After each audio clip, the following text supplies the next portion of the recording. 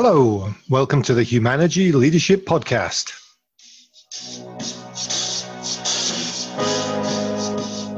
I'm David Wheatley, and we're here to talk all things leadership.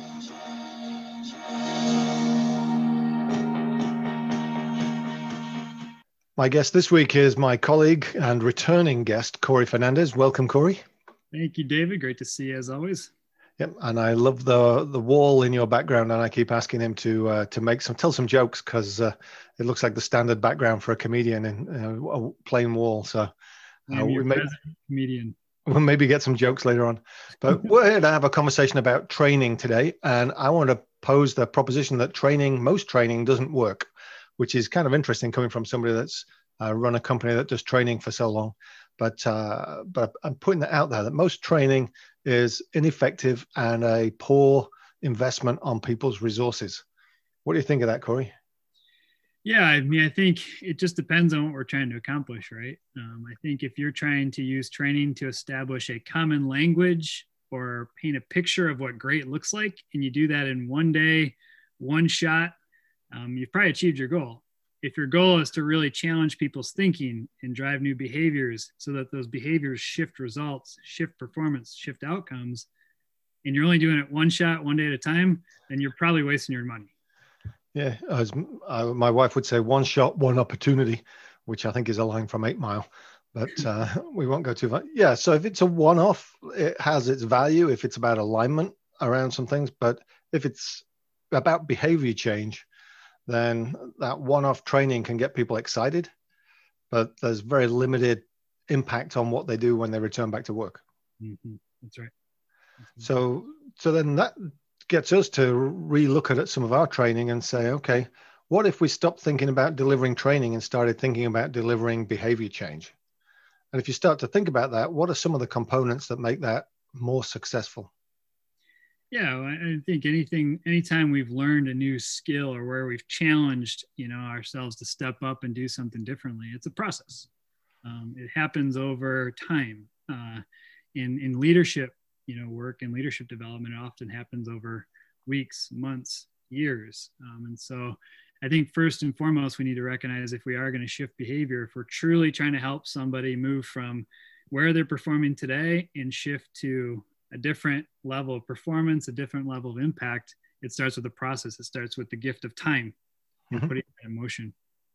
So that describe the process a little bit more, because we're talking about one form of training, which is an event, and another form, which is a process. And the event maybe gets alignment, but limited behavior change. The process gets both potentially.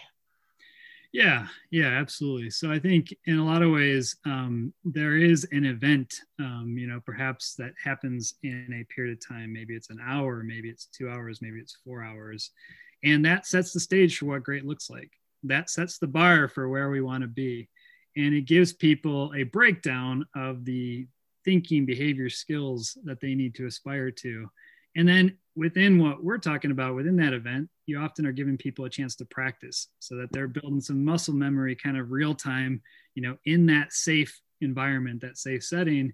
And then as you wind down the clock on that event, you look at then the next 30 days or 45 days or 60 days going forward as a continued series of events to actually put that picture to work, to push that behavior to work in the real context of what they're doing, right, in the real context of their actual team, so that they are figuring out a way to build momentum, build some wins, learn on the job, and then come back into another safe setting, another kind of training environment where they can continue the coaching and learning in terms of what worked well, what maybe got a little off balance, and how they can continue to refine that thinking and behavior over time.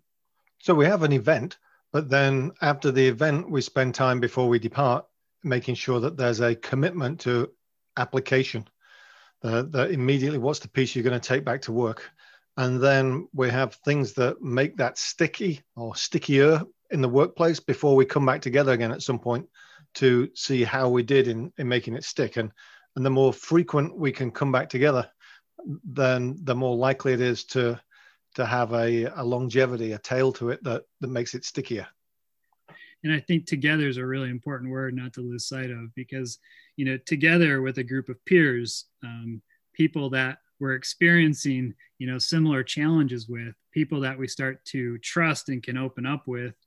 That's where learning happens. When we're surrounded by people that we trust, that we can open up with a bit, where we can learn together and realize that we're not alone. That's another part of the kind of experience where, we move people along over time through a process with peers where they can all kind of share and contribute and learn together in a safe way. And that's really what ultimately helps people stretch and grow and learn together. So if I just recap that so far, it's not a one-off event. It is highly applicable back to work, and we make sure that there's that step that focuses it back to work, and it's cohort driven, so that you have a team of people, not just the facilitator or the trainer there, but you have a cohort of people who are going through the same experience and engaging in the same application as you are. Yeah, that's right. So those things help give the increased chance of behavior change. And then you also we talk about, we're going to come back in, say, 30 days. And the first thing we're going to look at is, what was your experience of the application? And what worked, what didn't, what was the challenge? And talk about that as a cohort so we can learn from each other's experience at the same time. Yep, absolutely. Yep. So if we just did that, that's a step up. But then this integration back to work, how can we make sure that what they're learning is really connected to what their boss needs them to be learning? Yeah, I think, where the kind of the way that you can frame any type of training in this one, so and really looking at this process is from day one, ask people to define what results are most important to them. What results do you need to achieve over the next 6 months, 12 months? What relationships are most critical to achieving those results? And then ultimately, as you start to acquire new skill sets or new pictures of what great looks like, how do you then apply that to those relationships and ultimately in the pursuit of those results? So you're building kind of a scaffolding, right? That it's not just skill building for the sake of skill building. It's skill building or skill development to improve those relationships to then achieve better results in the workplace, and constantly connecting the dots back to those relationships, back to those results. So it's strategic in what we're doing and how we're applying our time and how we're shifting our behavior, and not just skill development for the sake of skill development. So one example that we try and do is if we get somebody signed up for a training program, we want their boss to be engaged as well. So not necessarily be part of the training, but we want them to know that this individual signed up. We want them to be engaged in the conversation. We want them to know what's coming out of the training so that they're armed with questions to ask, to make sure that when they get back to work on the following day or 2 days later or the following week, that the boss is saying, so how did the training go? What are you going to apply? How's this piece of it going to work for us? And so it's an educated set of questions that really say this is important to bring back to work and can start the dialogue of application in the workplace. Yeah. I was having this conversation around the important role that the boss, the manager plays in this type of process. And it was just happening this morning with a group that I was working with. And one of the peers in the room was just talking about how valuable that relationship is, because the boss actually provides a great amount of air cover when she's trying to have a 4-hour commitment every 30 days to invest in this work for herself, for her team, for her organization. Her boss makes sure that is available and she can actually do that work uninterrupted, because her work is in high demand. Her role is in high demand, and she really needs to be on the job, on the team quite a bit. So her boss provides that air cover. And then when they do come back together after each training event, they're able to build a common understanding in terms of what she's applying back to their team, what she's applying back on the job, and get support from her boss, and even better, informing her boss in some of the ways that they can partner together, because their boss now is able to pick up on some of those, cues and some of that language and some of that skill set that they can work on together. Yeah, we've actually had people come out of the training program as a cohort who've gone back to their boss and talked about what they're applying. And the bosses have then called us and said, what do you have for bosses? And we've been able to help them as they've been learning from their direct report. But that idea of they're going to bring something back and apply it and demonstrate that they're applying it also shows a return on investment. If the boss is giving them air cover and putting them on that program, that by executing it and having that conversation, it shows that ROI. That's right. So then we've got the event, we've got the commitment, We've got a follow-up event that we know is going to happen. And in our case, it happens around 30 days later. We've engaged the boss to make sure that it's sticky. We've got application to work, but then it's still easy for me to get back to work and things to drop off. So what do we do to remind people of what they should be doing? Yeah, I think what we've learned is in the world of technology, in the world of where we spend a lot of time, checking in with our devices, our schedules, our emails, and so on. And what we've learned is where we can provide gentle nudges, where we can use kind of messaging every so often, whether it's directly from their coach, who checks in on them and sends them a message from time to time, or whether we can actually use a platform that can automate some messages and hit inboxes every once in a while to say, hey, how you doing on this? How's your commitment coming along? Can you take a moment, a pause just for 5 minutes to reflect on your journal or your journey? And what we use is like a digital journal. And so when that email hits, we'll challenge people to click on a very quick link. It'll open it up and it'll ask, a series of questions just to get them to reflect. Are they really following through on their commitment? How strong is their focus over the last month or last couple of weeks? What are they applying? What are they struggling with? And so, they're already kind of setting the stage for some of the future conversations we can have together when they come back into that safe training environment to start working with their coach again, working with their peers again, just by having that nudge, that digital communication that plays out in between the kind of formal training events. Right. Yeah. And the next step for us is to get that to be happening within the cohort, as well as between the facilitator and the student, to have the cohort engaged in, I tried this and it didn't work, so that there's more dialogue between those sessions. So we have this whole setup, and then we would purposely build in some redundancy, some repetition in places as well, so that it's reinforced and people keep hearing the same message. And one of the things I've heard from folks is, oh yeah, we did that humanity stuff last year, we don't need that anymore. And my first question to them is, are you applying it? Are you using it? And the answer is usually, well, no, not really. And it's a matter of, so let's do it again. And they say, well, why would we do it again? Well, because it obviously didn't stick. Let's apply it again, because like anything else, I don't pick up the guitar behind me and play like Eric Clapton. You need 10,000 hours of practice to get to that place. And I haven't done my 10,000 hours yet. Not even close. Yeah. I think the redundancy is really, really key. And so where training continue to reinforce some of that redundancy is by layering in some of the skill building over time, by again kind of having a path, a runway, where you start with the most foundational components of kind of leadership. And in our case, what we talk about, two of the foundational things that we work on early on are leadership is about a choice, and you can't get very far if you aren't effectively communicating. Mm-hmm. And so those choices that we're making moment by moment, our ability to communicate effectively and realize that it's a choice that we're making to do the right things that help us achieve mutual understanding or not, really plays out repeatedly. And so not only do we skill build on that early, do we challenge leaders on that early, but then as we get into, future skill building around coaching and conflict resolution and delegation, those same kind of principles and concepts apply, but it changes the nature of the conversation in terms of a coaching context, in terms of a learning and growth context, because we have an issue. But it really is kind of helping that drip take place throughout the entire, journey, so that they're continuing to improve and challenge themselves to work on some of that early skill development all the way throughout the program, all the way throughout the process. Right. So it's the equivalent of, I've learned my scales and now apply it in a blues song and now apply it in a jazz song. And so I can look at the same techniques and skills and apply them in different environments. That's right. Yeah. I think the other thing you mentioned there is we're breaking it down into bite-size, moment by moment chunks, that make it as applicable. So the first thing is, it's about choice. Let's have a look at the choices you're making. Let's give you a guide as to what these look like, if they're good or not. And then let's go through some iterations of that so that you have the opportunity to practice it in the classroom.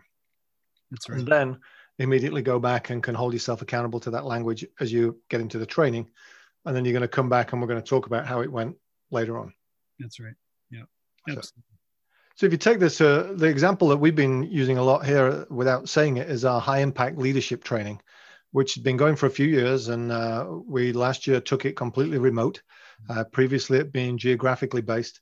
But one of the things that we did there is say, okay, if we had a year to change the behavior of a leader, what would we do to build it? And we took a lot of these segments in, including 12 4-hour in classroom or in Zoom sessions where those events happen and the commitments happen. And then what you were calling the scaffolding, or what we sometimes called the wraparound, happening in the 30 days between each of those sessions. So by the time you get to 12 months later, not only do you have a set of tools that you've been applying and learning throughout the 12 months, you have a cohort of people who've been supporting you, helping you, and that you can lean on. You've been having lots of great conversations with the people around you at work about how you're applying it. You've probably even started teaching some of it to the folks around you because they've noticed the change in your behavior. And that's one of the things we push as well, is that don't tell them you've been doing it, demonstrate it, so that then they express an interest in what it is that you're doing differently. Yep. And then in 12 months, for a very reasonable amount, this isn't an advert, but in 12 months, you see a very deliberate change in the way that they're operating as a leader. Yeah, that's absolutely. I mean, again, just thinking about what you're truly trying to do, and if that behavior changed, if that shift in behavior, which leads to a shift in results, is what you're aiming for, it is that combination of touch points, experiences, commitment, experimenting, support, and so on that continues to build. And over 12 months' time, you absolutely are seeing a series of shifts that have led to some really significant impacts for that individual, those teams, that organization. Mm-hmm. And we share this not to just market our program, which is a good subtext, but is not the intention. It's a matter of, if there's so many training offerings on the cards at the moment, that make sure you're picking the ones that are changing behavior and have a structure that drives to behavior change rather than the event. Because the easy event, it's like going to a conference. People always used to compare. I could go to a conference, I get to hang out with a few people, I get to meet some folks, I probably drink too much, and all in all, I've spent $3,000 by the time I've gone there and booked a hotel and my travel. And what we're saying is, why wouldn't you spend that a part of that money in investing in a 12-month behavior change that built a cohort of people that you could lean on, who all got this common language, that you learn something new every time, and it's very applicable to the world you're working in. Mm-hmm. Mm-hmm. So before we started, you were talking about context as well, and so I wanted to close on that point. Find the context. Yeah, I do think it's interesting, right? Again, this kind of goes back to the idea that you can skill build for the sake of skill building, and that feels good, and that feels important. It helps us learn, it helps us grow. But if we miss the context of why we're actually developing that skill, of why we're trying to improve in this way, it can have less meaning, less importance, right? And so I think we're always trying to shape conversation in these experiences, in these training settings, around what is your reality, and helping each person, whether they're from a manufacturing setting, whether they're from a tech setting, whether from financial services and otherwise, really provide idea or context around what their life really looks like in their world with their team, and then how that particular skill is meaningful for them on the job. Mm-hmm. Not losing sight of the unique ways that each of these people kind of contributes in these different settings, these different industries, and so on. And by bringing those stories up, by bringing that context up, we're able to help them see the relevance and really make sure it's being applied in a way that is specific to their teams. It ultimately helps them achieve the results they're looking for and has an impact on the relationships that are most meaningful to them. Again, not losing sight of the context, because that's so critical. Which then is dependent on the facilitator or the trainer to be aware of the industry enough to be able to plug in some language that makes it come alive for those folks. Yeah, and that's where I would just continue to, whether it's the Humanergy team and how we show up for high impact leadership training and other things, other training and coaching that we provide, otherwise, or other organizations, I would just continue to look at facilitators that not only are really good at delivering, but are also are true believers and practitioners in their own life. Because I think if they're able to find meaning and value in what they're delivering, and they're able to really speak to the importance of how this has changed their life for the better, it's an authentic experience, and it's somebody who's going to help you find meaning in it as well, and not lose sight of the context and the meaning for you, right? Because they are a believer, a practitioner, not just somebody who's trying to deliver and facilitate. They really want you to get better because they know how meaningful it's been to them as well. Hey, thanks, Corey. And just to wrap that up, if people are interested in seeing what this looks like in reality, then go to humanity.com and check out our high impact leadership training. We have a cohort starting on the 18th of March. That's 2021. And that's open enrollment. We also take it sometimes internally to an organization where you build your own cohort internally, which can build great connections across a normal organization, and applying all the things that you and I have just talked about to ensure not just an event, but behavior change at the end of the day. Absolutely, David. Well done. Corey, thanks for joining me this afternoon, and take care. Thank you. I appreciate it, David. You've been listening to the Humanity Leadership Podcast. I'm David Wheatley, and we're brought to you by the book, What Great Teams Do Great, available now at all good bookstores. Thanks to Brian Spencer and Finkel for the music. Please share any feedback and suggestions.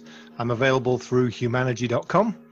And go to iTunes, like, subscribe, and leave us a review so that other people can find us. In the meantime, till next time we meet, stay healthy.